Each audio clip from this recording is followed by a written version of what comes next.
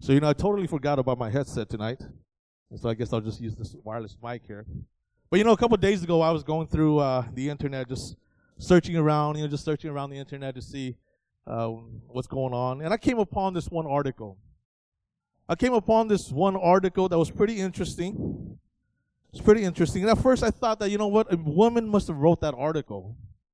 Because there is no way that any man would dare to ever write an article such as that.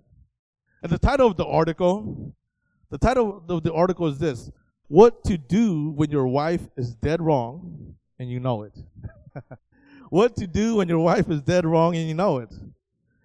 And you know what? As I was reading that article, the little intro, and then it goes into the points that it was talking about. The very first point that it actually mentioned was this. It says you have to be honest. You have to be honest. And I was thinking to myself, you know what? This person must have never been married before, right? This person must have never been married before. But because there's really only just 2 rules to a successful marriage, as I find out. I found out the last 20 years or so. There's only 2 rules to a successful marriage. Rule number 1 is this: that your wife is always right. Okay? Your wife is always right. And then rule number 2 is that if you ever think she's wrong, slap yourself and refer to rule number 1. All joking aside, I have worked and I worked with people for a very long time. Of course, we all have. And one of the things that I find about people, the people who actually become successful in the things that they do, one of the virtues or characteristics of the person is often this. It is in their ability to really admit their wrongs. It is in their ability to admit their mistakes.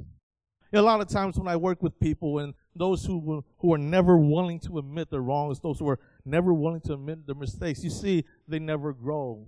Whether it's in business, whether it's in their personal life, or even just as a leader.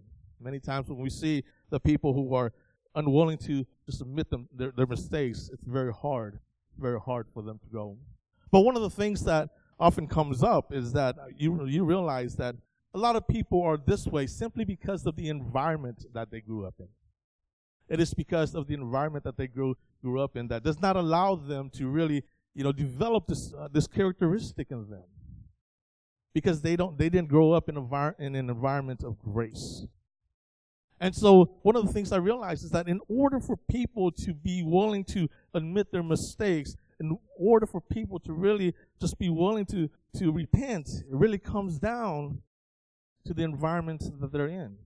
If they are in an environment of grace, then they're more than willing to do so.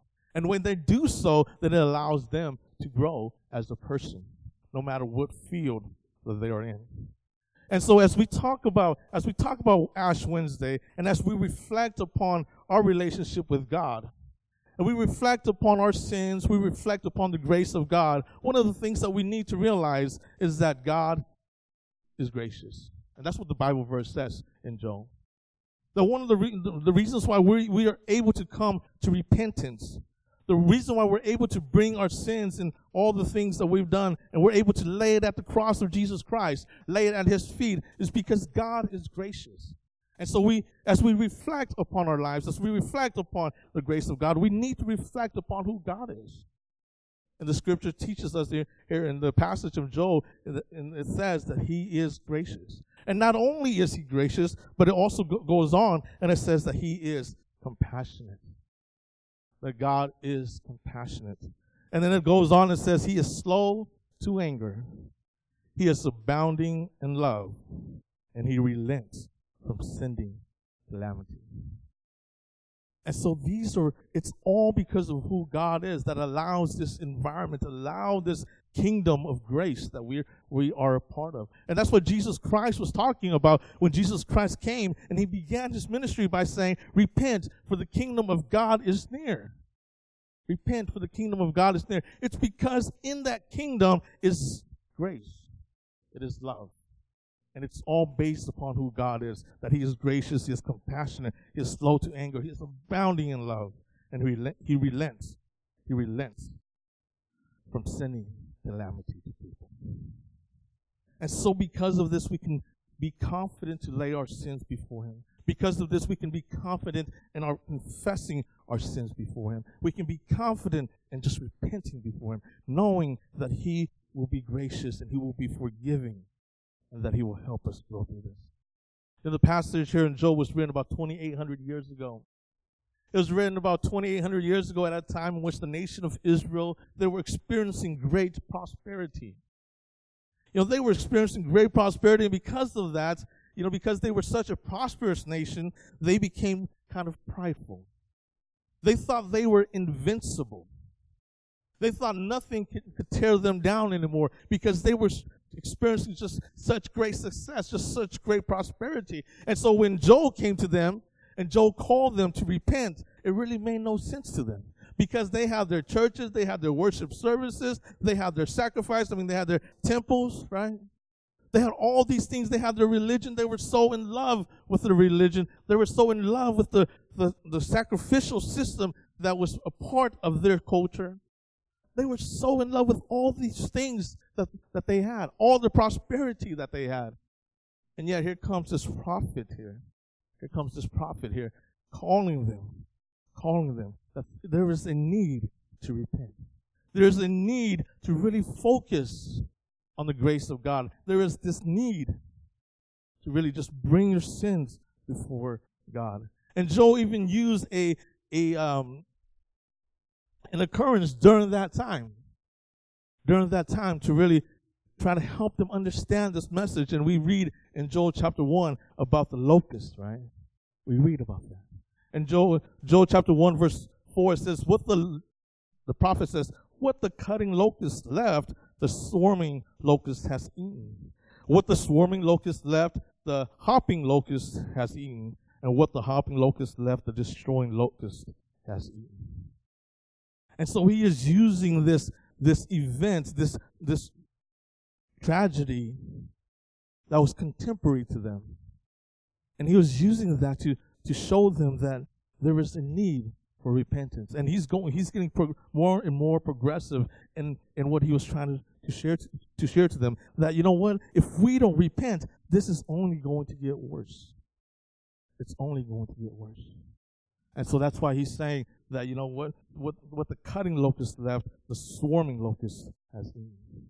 And then he continues on, and he talks about that. He uses that event to call his people at that time, for them to really repent and just really reflect upon their lives before God, because they were so in love with the religious system. But at the same time, they have fallen away from God. At the same time, their love was no longer for God. And they've separated themselves from God. And so Job is coming here teaching them and calling them for repentance. And we see in the scriptures that repentance is something that is needed. Like I said before, it's in the ministry of Jesus Christ. Even when John the Baptist came and to prepare the way for the coming of our Lord Jesus Christ. John the Baptist says that we must produce fruits of repentance in our own lives. That's how we are going to find life. Is to find fruits, is to produce fruits of repentance. And if we don't, we refuse to repent, one of the things that will bring to us is just nothing but destruction. And we'll just continue to go down the path of destruction. And that we need to have that confidence and have that faith to be able to bring our sins before God and lay it down at the feet of Jesus Christ, at the feet or at the foot of the cross. Oftentimes in our own culture, our culture teaches us, that for us to listen to our hearts. Our culture teaches us to listen to our hearts. But if we read the scripture says this. It says, the heart is deceitful above all things.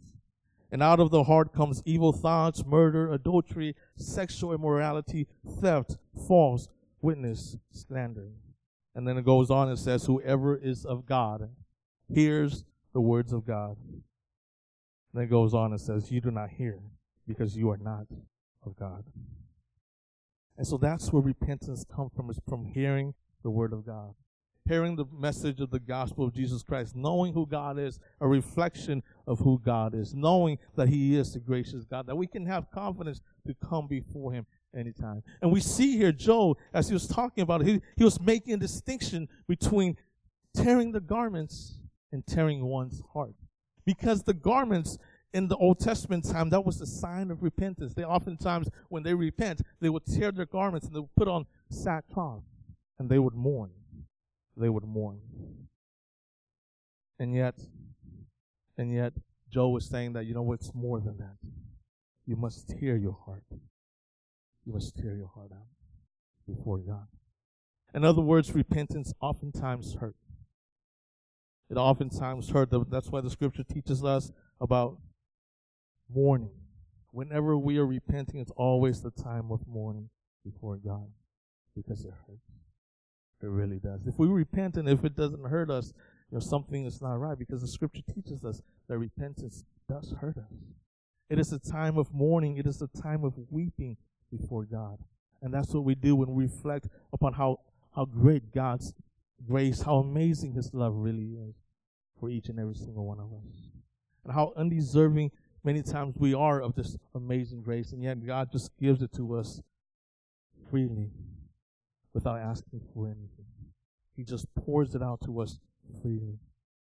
And like the song said, that no matter how many times we fail, that God's grace is always there for us. And so we can always have that confidence to come before God. And also allows, one of the things it also allows when we repent is that it also allows us to be transformed, allows us to be changed. The word for church in the Bible, the Greek word for church, actually means, it's actually ecclesia. Ecclesia. And this word ecclesia means to be called out. To be called out. We see throughout the scriptures, we see here in Job, the prophet talks about gathering the people, consecrating the congregation, bringing the elders together, gather the children, let the bridegroom leave his room and the bride her chamber. All of these are signs of us just being called out, leaving what we were comfortable with, leaving the things of the past and going towards God to be reconciled to God, as 2 Corinthians teaches us. As the Apostle Paul teaches us in 2 Corinthians, that we are ambassadors of God, and the whole purpose is to reconcile people, restore people back into a right relationship with God. And that's what this season is going to be about as we enter Lent.